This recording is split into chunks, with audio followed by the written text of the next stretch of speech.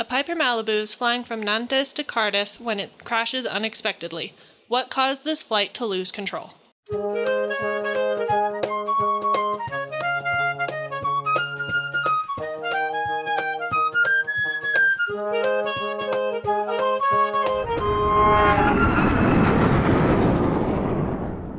Welcome back to the Hard Landings Podcast, everybody. I'm Nick. I'm Miranda. And I'm Christy. We don't have much to give you because we recorded 24 hours ago since the last episode you listened to, so... Almost to the dot. I probably still sound nasally because 24 hours on, and what a surprise, I still have a sinus infection. So that's still a thing. He took a COVID test. He's negative. I'm heavily negative. It's just sinus infection. As opposed to lightly negative?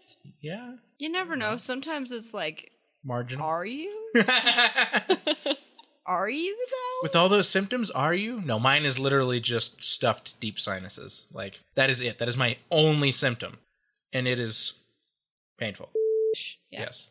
But that's okay. I'm pretty sure I have a mosquito bite after walking Milo. Me too. I definitely got a few over the last few days of walking him. Because it hasn't gotten cold here in Colorado yet, which usually it sort of kind of does at this point. Right. All the bugs are still out. Wednesday. It's supposed to be 59 on Wednesday. I know. I'm so excited. Yep. It's perfect. You have no idea. 50s are the perfect weather. Come at me. I still think 60s. 50s. 50s, 60s, upper 50s, lower 60s. I can go up to 75 and be happy. No. Yeah, I can too. No. Especially with humidity, 75 is okay. No. Yeah. No. Okay. Christy's one of those weird people that likes really cold weather. I love the snow. The snow is the best. I like the snow when I don't have to drive in said snow. I agree with that. Anyways, we don't really have anything else to give you. No new patrons. Nope. Submit your listener stories, I guess. We have a lot. We got another one today. Yes, we did. thanks, Spock. Thank you, Spock. Remember, do it for future stuff. So, spooky stories if you have any. We usually do thankful stories for November if you have anything to be thankful for. So, looking forward. Yep. Onward and forward and onward. And Some onward. of them are already going to be pushed into those months anyways. So, Yep. there you go. I think that's it. Check out the merch. Check out the Patreon stuff. Miranda's really quiet. I am. It's because you turned me down Yeah, yesterday. you turned her down yesterday. You got turned down. For what?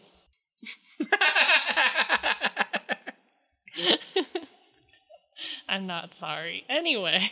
So what are we covering today, Nick? Today we are covering November 264 Delta Bravo. Thank you to Dave for recommending this episode. Thank you, Dave. Yes, this is a GA accident. No, we don't cover GA very often, but this is another person of fame accident, so it's kind of why we're covering it. Okay. There is a lot to unpack in this one, though. It is not going to be a very long episode because it all happens very quickly, but Miranda rage warning. that is fair. Oh. You've been warned. And the famous phrase, it gets worse. It gets worse. That's like a new thing now, apparently. It's going to get worse. Oh, God. Okay. Anyways, this is pretty recent. This happened on January 21st of 2019. Yeah, it is pretty recent. This is a Piper PA-46 310P Malibu. All of that to say this is a Piper Malibu. Okay. This is a single-engine piston airplane. It is a high-performance complex. We'll talk a little bit more about what that means later on, but in the long and the short of it is, it's a little more than your trainer single-engine piston airplane. It's definitely a higher-end single-engine piston airplane. They made a turbine version of this airplane to put in perspective how much power this airplane actually needs, because it is a heavier airplane for being single-engine. And it has 6 seats rather than 4 or 5, depending on the Cessna you own. So this has 6 seats, of which you have the 2 in the cockpit.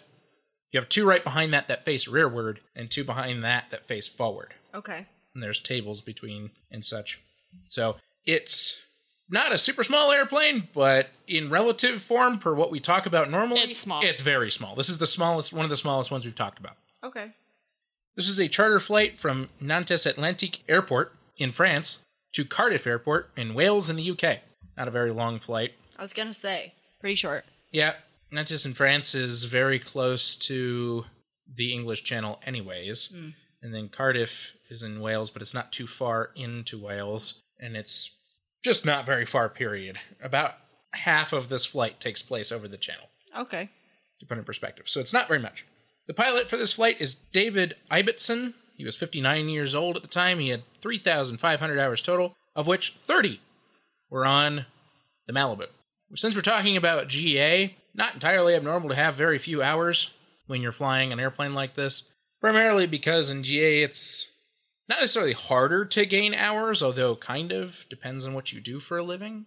But also, there are so many types of aircraft in GA, and so many of them are so similar too, that it's not as abnormal to jump around aircraft type. It doesn't take as much work to do so. This was a charter flight for a famous Argentinian footballer named Emiliano Sala, who had been signed to Cardiff City Football Club just 2 days prior.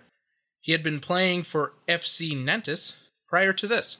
So he was playing for the football club, soccer for those of you that really need it. Soccer. Football club in Nantes. Now he's going to Cardiff. So the two places. Hence he is flying between the two. The flight was originally supposed to have a different pilot, who was also the organizer for this charter flight, but these duties were later passed on to the accident pilot for undisclosed reasons. I really don't know why. Couldn't find out. It didn't say anywhere. All we know is different pilot. The pilot had flown the aircraft with the passenger from Cardiff to Nantes on the 19th, after the signing, after he was signed in Cardiff, with a planned return flight on the 21st, so now they were going back to Cardiff. Okay. Because he wanted to go and practice the next day with the team.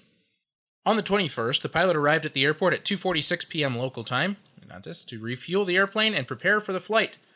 At 8:36 p.m. local time, Mr. Sala arrived at the airport, the footballer. He boarded the plane along with the pilot, and then the engine was started.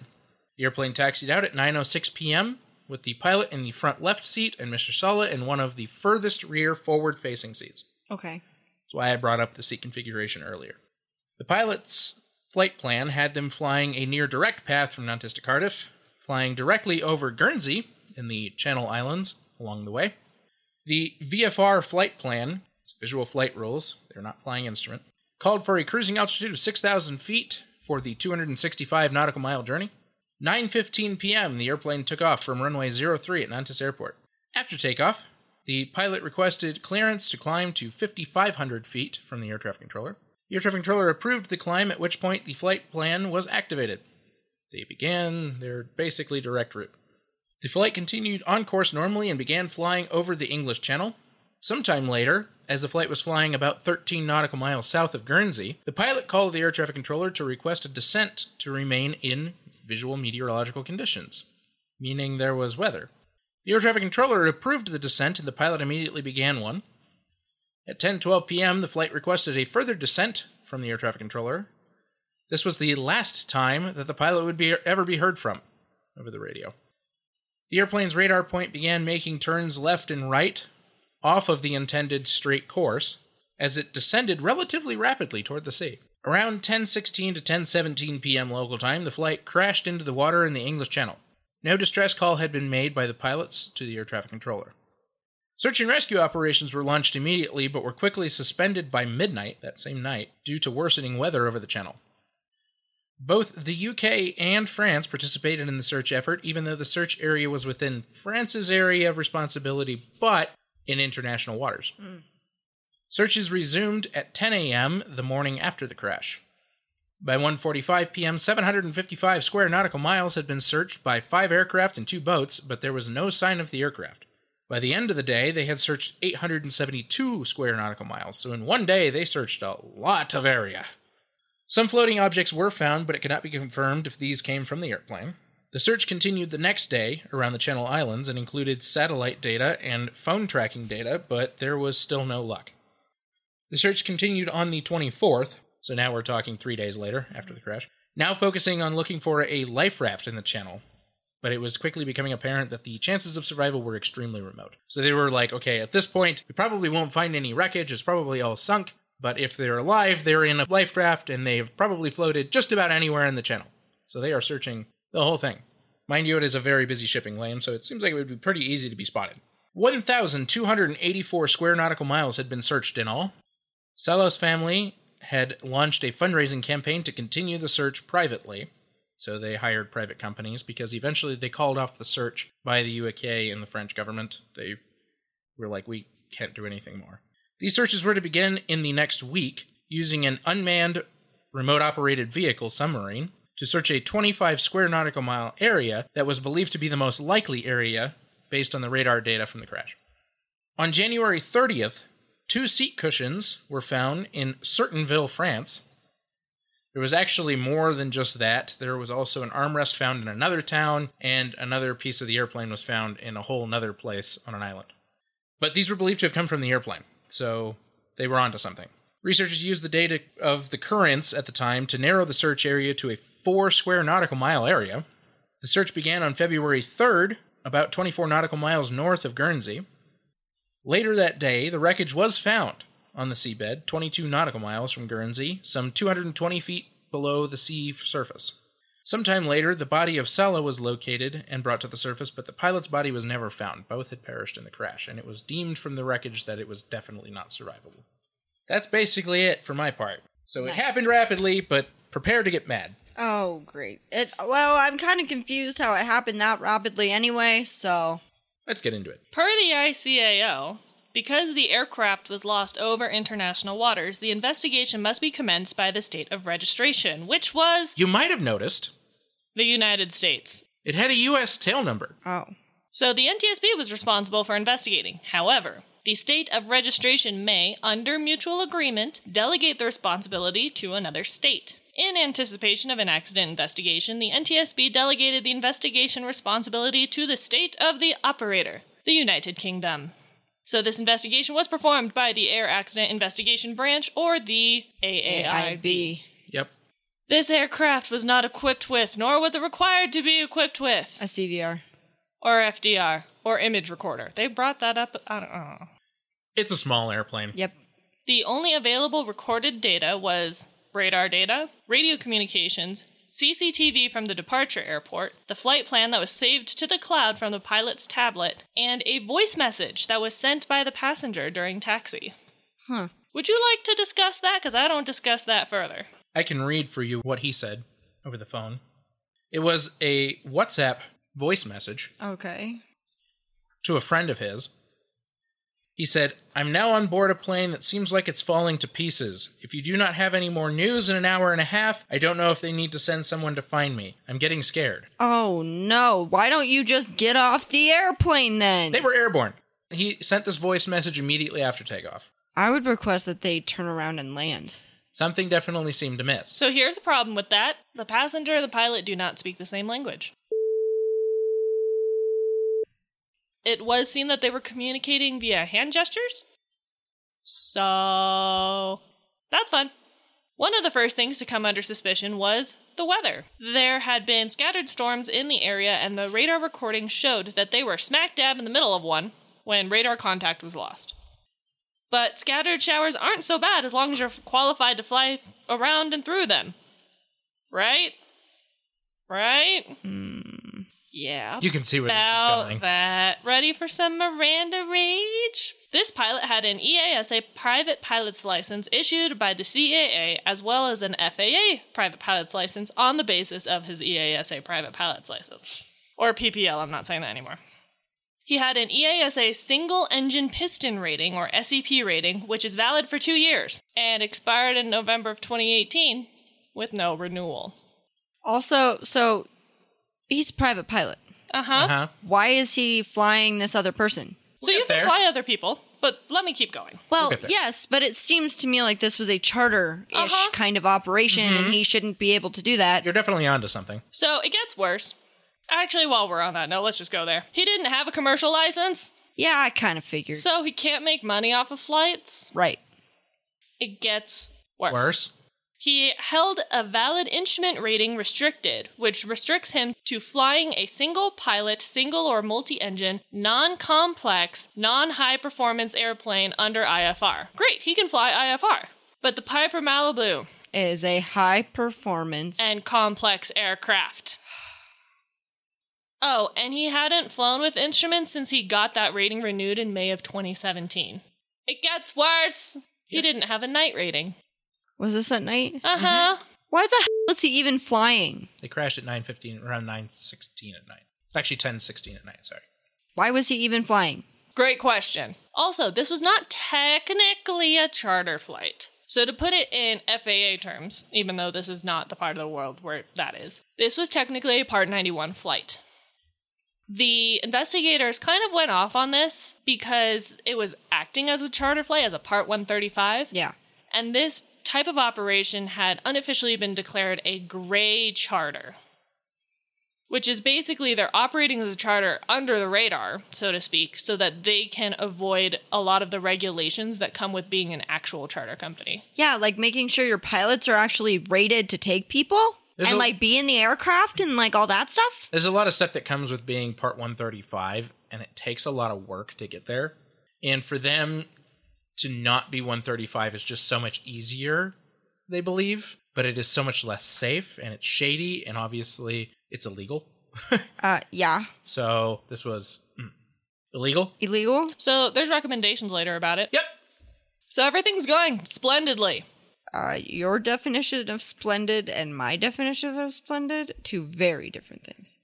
It gets worse. Could something also be wrong with the airplane on top of everything else? Well, considering he said it seemed like the airplane was falling apart, I'm assuming. In reviewing the maintenance records, investigators found that the autopilot and flight management system had an intermittent fault, where the autopilot would just randomly disconnect. So it was deemed inoperative, or INOP, since July of 2017. That is a long time. It's a year and a half. And had a placard in the cockpit indicating as such. When reviewing the radar data, the aircraft acted like it was being controlled by autopilot in heading and altitude modes, as they were too steady to have been kept that way by a human hand. Furthermore, when making a right turn to stay in VMC, the aircraft banked to exactly 22 degrees, which is the maximum bank angle possible on autopilot. It was until the left turn afterward that investigators determined autopilot was no longer being used since the bank angle exceeded 22 degrees. At 10:12 p.m., ATC gave permission to descend below 5,000 feet, the last communication. I thought you said that they crashed at 9:15. They crashed at 10:15. You said 9:15. I said, and then I corrected myself. You'll have to go back and listen. But I said 10:15. Anyway, the radar showed a right turn and a left turn of 56 degrees with a vertical speed of descent of 5,000 feet per minute. Not great. No. That's pretty extreme, but it would have been manual and not autopilot to have done so. And investigators weren't able to determine if he deliberately flew manually or if the autopilot disconnected and he was trying to re-engage it but got distracted. The subsequent radar data, when plugged into a simulator, caused an in-flight breakup as it exceeded the structural limits of the aircraft. Well, let's take a look at the damage. The damage to the aircraft was consistent with hitting the water at high speed while inverted, left wing low, and nose high. The lack of damage to the propeller and front of the aircraft indicated that it was not controlled flight into the water, but it also wasn't in a spiral dive. The outboard sections of both wings, as well as the tail empennage, were not found. Ever. This is very similar to other accidents investigated by the NTSB where both wings failed in flight at the wing spar splice joint, the same place of failure as on this accident aircraft. In the previous circumstances, parts of the stabilizer and fin also separated, which were also missing from this aircraft. Investigators conclude it as probable that November 264 Delta Bravo experienced an in-flight breakup. This would have been caused by an abrupt nose-up control input while flying at a high speed. Just how high of a speed exactly? They estimated well over 100 knots above their limit. What? It is now worth mentioning the pathology report on the one body that was found, the passenger. An autopsy found there to be extremely high concentrations of carboxyhemoglobin in his blood, and an amount that would have led to a loss of consciousness and eventual death. This occurs when the person inhales large concentrations of carbon monoxide. Since he had it in his system, logic says so did the pilot, even though he was never found. How could such a thing happen? Okay, listen. Investigators decided to be a little extensive about it, so forgive me if I just kind of blaze through this, because there's a lot. Potential 1. The COHB, as they abbreviate it, in the passenger developed after the accident. We have discussed this a little bit before of body decomp, if that's going to produce carbon monoxide. Yeah. Jury's still kind of out on that, but it wouldn't be 58%. Yeah, it wouldn't be that high of a level. No, this is ridiculously high. Possibility 2. Cabin fire. There's no evidence of a cabin fire. No, and it doesn't seem like that would be the case. It was not. Potential 3. Fire in the baggage compartment. It was not. Which was in the plane, so... No evidence of fire in the baggage compartment. Right. Now, the rest of these are all kind of along the same lines. Gas from the engine exhaust entered the cabin through seals and gaps. Exhaust gas leaked through the turbocharger. Leak from the exhaust system passing into the cabin. Leak through nose wheel steering bellow assembly. Internal failure of the heat exchanger. All of these things kind of lead to the same thing, which is somehow engine exhaust got into the cabin. Right. Which is very likely and is unfortunately also very common in general aviation. The particular reason that this stands out is because, so there's storms outside. To be precise, the outside ambient temperature was 0 degrees Celsius, freezing. Yes. The heater in the plane, there is a possibility that if there was a crack somewhere, carbon monoxide would come in through the heater. That is the heat exchanger. Quite literally, it uses the heat from the exhaust to heat the intake air coming into the cabin to allow it to heat the cabin. Right. Ultimately, based on the damage, it's really hard to say how exactly engine exhaust got in, but it likely came in through the heater through some way, shape, or form. Yep. And that's pretty much where they go with this. And once you consume's not the right word, intake carbon monoxide at such high levels, it affects your ability to function. Yeah, because it's poisoning your body. It's carbon monoxide poisoning. And so this was considered a contributory, if not causal factor for the loss of control. I guess that would make sense, yeah. And that's what I got. A lot to unpack in reality, but it's pretty straightforward. They figured out that just about everything that could go wrong did. Sorry, I feel like I should have given a lot more, dramatic story. But there's not. There's just not. No, there was just a lot of dumb. Yep. Lots of dumb in there. Pretty much summed that one up. And dumb can only go on for so long before there's, an actual problem. Yep. And look at this. There's an actual problem. All the dumb led up to an actual problem. What do you know? So, it's been 26 minutes of recording, guys. Cool. We're going to take a break. We'll come back with all the normal stuff. This episode is brought to you by Visit Williamsburg. In Williamsburg, Virginia, there's never too much of a good thing. Whether you're a foodie, a golfer, a history buff, a shopaholic, an outdoor enthusiast, or a thrill seeker, you'll find what you came for here and more. So ask yourself, what is it you want? Discover Williamsburg and plan your trip at visitwilliamsburg.com. Okay, we're back. Hello. Hello. What you got? So we're going to do most of the normal. Really, it is pretty much all the normal. There are a handful of findings. I'm going to go through a handful of them. They found that there was no evidence to suggest the pilot and passenger were not fit and healthy prior to the flight, or that the pilot was not well rested. So I mentioned earlier that there was CCTV footage of them taxiing. There was no indication that they had carbon monoxide poisoning at that point. No. And the pilot hadn't flown since the 19th, so he had 2 whole days to rest before flying. So there's no reason to believe in any way, shape, or form that they were unhealthy or unrested. That said, that's the one thing that went right. They found that the SEP rating, or the single-engine piston rating, on the pilot's EASA license expired in November of 2018, and he had no night rating, so he was not qualified to fly the aircraft at the time of the accident. Duh! Found that the pilot's private pilot's license did not permit him to receive remuneration for flying, but he was to be paid a fee for the accident flight. So again, Illegal. illegal!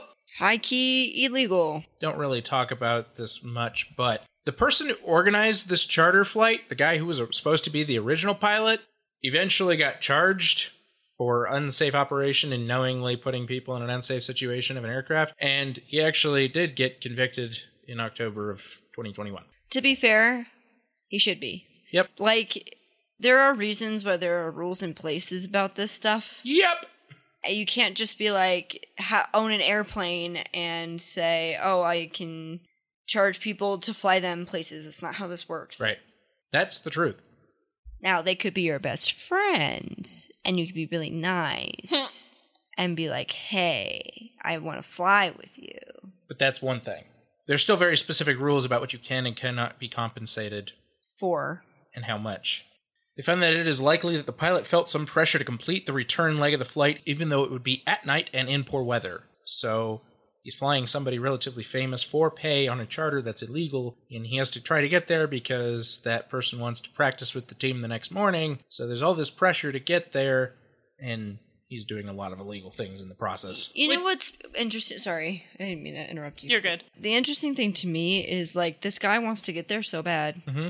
So why does he go through this sketchy-ass... So fun fact, Cardiff City offered him a commercial flight to get there, but Why didn't he take it? it would have gotten him there a day later. To actually practice with the team, it would have taken him a whole day because Nantes is not near anything. He would have had to go all the way over to Paris, catch a flight to probably London or Manchester, and then go to Cardiff, which is kind of far away. So he would have lost an entire day. And he said, nope, I already have my own, because he had already had this plan. He had already had this booked. And he says, no, I already have my own transportation set up that makes sure that I get there in time for practice on the 22nd. I feel like, though, if you're going to do that, do your research. Right? Like, actually go through a charter company. And the unfortunate thing is that he had already flown with this pilot in an aircraft once on the way to Nantes. Oh, no. This was the return leg. So Yeah, no. yeah, it was. Before you do, I mean, people... famous people, especially, some of them can be like, this can't happen to me. Money will fix everything. It doesn't fix everything. It didn't fix this. And it won't. You could have taken that money and gone to an actual charter and probably gotten a legit booking and gotten there to and from fine. Yep, exactly. But you have to do your research. You can't just say, oh yeah, Joe Schmo has an airplane and, they can fly me and look He's how gonna cheap take it is and look, yeah, that'll do great. Like, that's not how that works. Right, exactly. So all of that was just unfortunate. The next point is interesting. They found that the aircraft had valid registration, airworthiness, and release to service certificates, and the required scheduled maintenance had been completed. The airplane was actually entirely legal. Yeah. Apart from the fact that it had a few maintenance issues, but it had only had 11 flying hours since its last annual. So it was actually relatively up to date on its maintenance. I still don't like that they left the autopilot in op for a year and a half. It is not an MEL item when you're supposed to be flying it in visual conditions. I don't like it. Me neither, but it is a non-required item. And actually on all general aviation airplanes, autopilot is a non-required item. I still don't like it. So, and I get that. But the more interesting part of that too is the registration. So I didn't really talk about this, but it is a U.S. registered aircraft. So it is registered to the FAA. However, it was under a trustee in the UK. So it was legally allowed to fly and operate in the UK and exist in the UK permanently. And it was doing so. The owner of the aircraft lived in the UK and kept it there.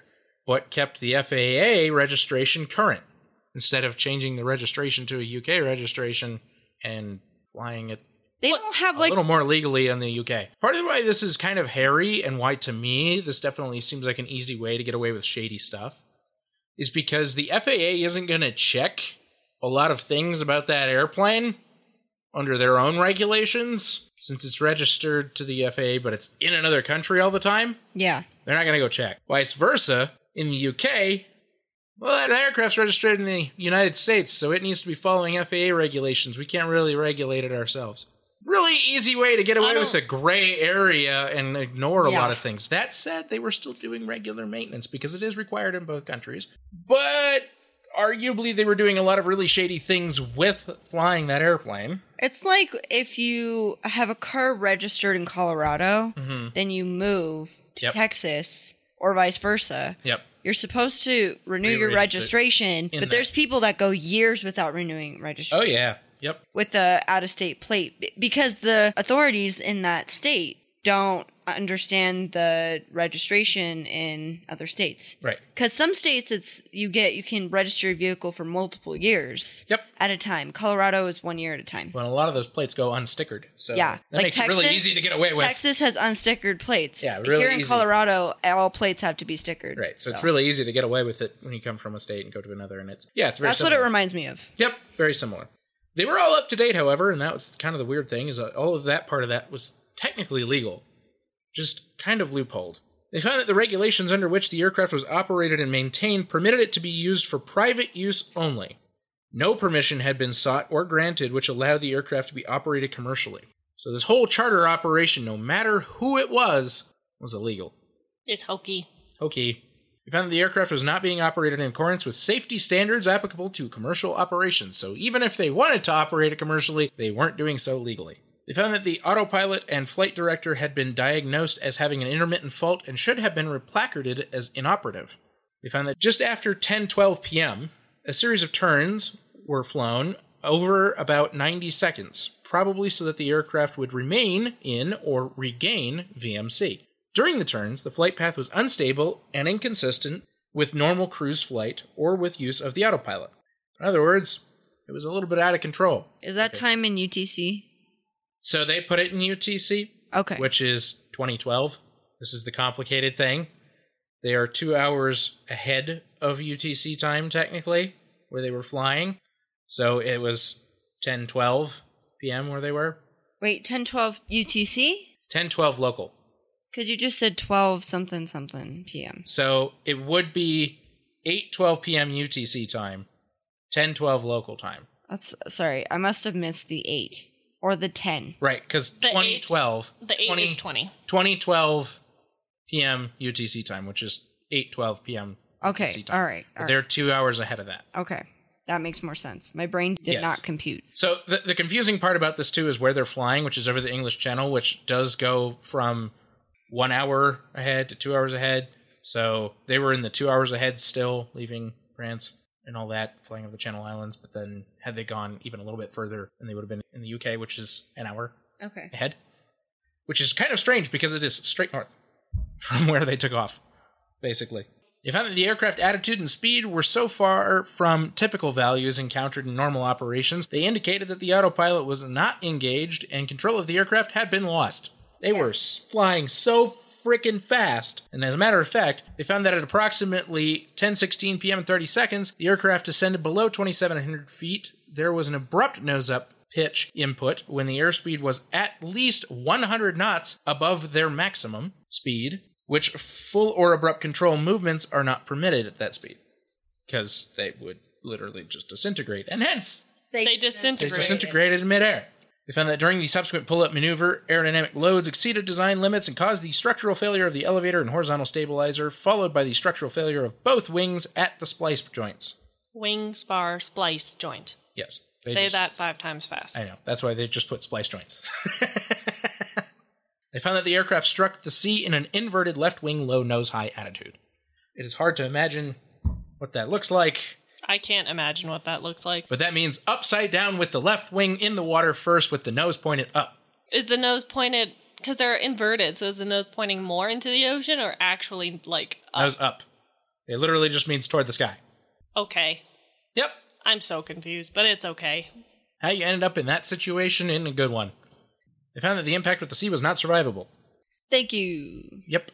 It crushed. If they weren't already dead from carbon monoxide poisoning. They hit at a very high rate of speed, so it doesn't really surprise me. They found that while the possibility of the aircraft icing could not be discounted, it is unlikely that icing was a factor in the accident. They were flying at 0 degrees C in a storm, so there was potential that the airplane had icing, and they really couldn't prove if that was a case or not. However, everything that happened still would have happened anyways. The airplane still would have broken up because they were still going too fast because he was still in VMC, or not in VMC conditions, and he was still an unlicensed pilot, and they were flying at night in a storm, and these other things just didn't go well. Didn't matter if they iced or not, they just couldn't prove it. It is worth noting that pilots in the area said they were not experiencing icing. Right. Here's an interesting one. They could not determine what caused the reported bang and mist on the previous flight and whether it was a factor in this accident.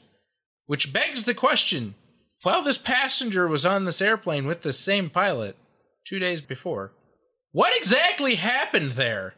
I couldn't find anything about this, and I'm sure there's something in the report somewhere about this, but I couldn't find it. But clearly something had happened with the airplane, and that's a pretty good sign that maybe something happened to the exhaust. They managed to fly an entire hour, though, without Carbon monoxide. without going completely unconscious anyways. Yeah. So it wasn't massive, but it did cause something to happen. They found that the faults with the stall warning, brakes, and oil leak reported by the pilot in Nantes were not a factor in the accident.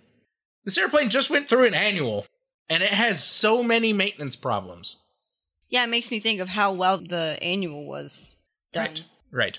They found that at the time of the accident, the passenger's blood had a very high level of COHB, and it was likely that the pilot was also affected to some extent by CO poisoning, carbon monoxide. Yep. They found that the abrupt pull-up of the aircraft just before it broke up required the control wheel to be pulled aft, and therefore the pilot probably retained some level of function at this time, so he wasn't completely unconscious.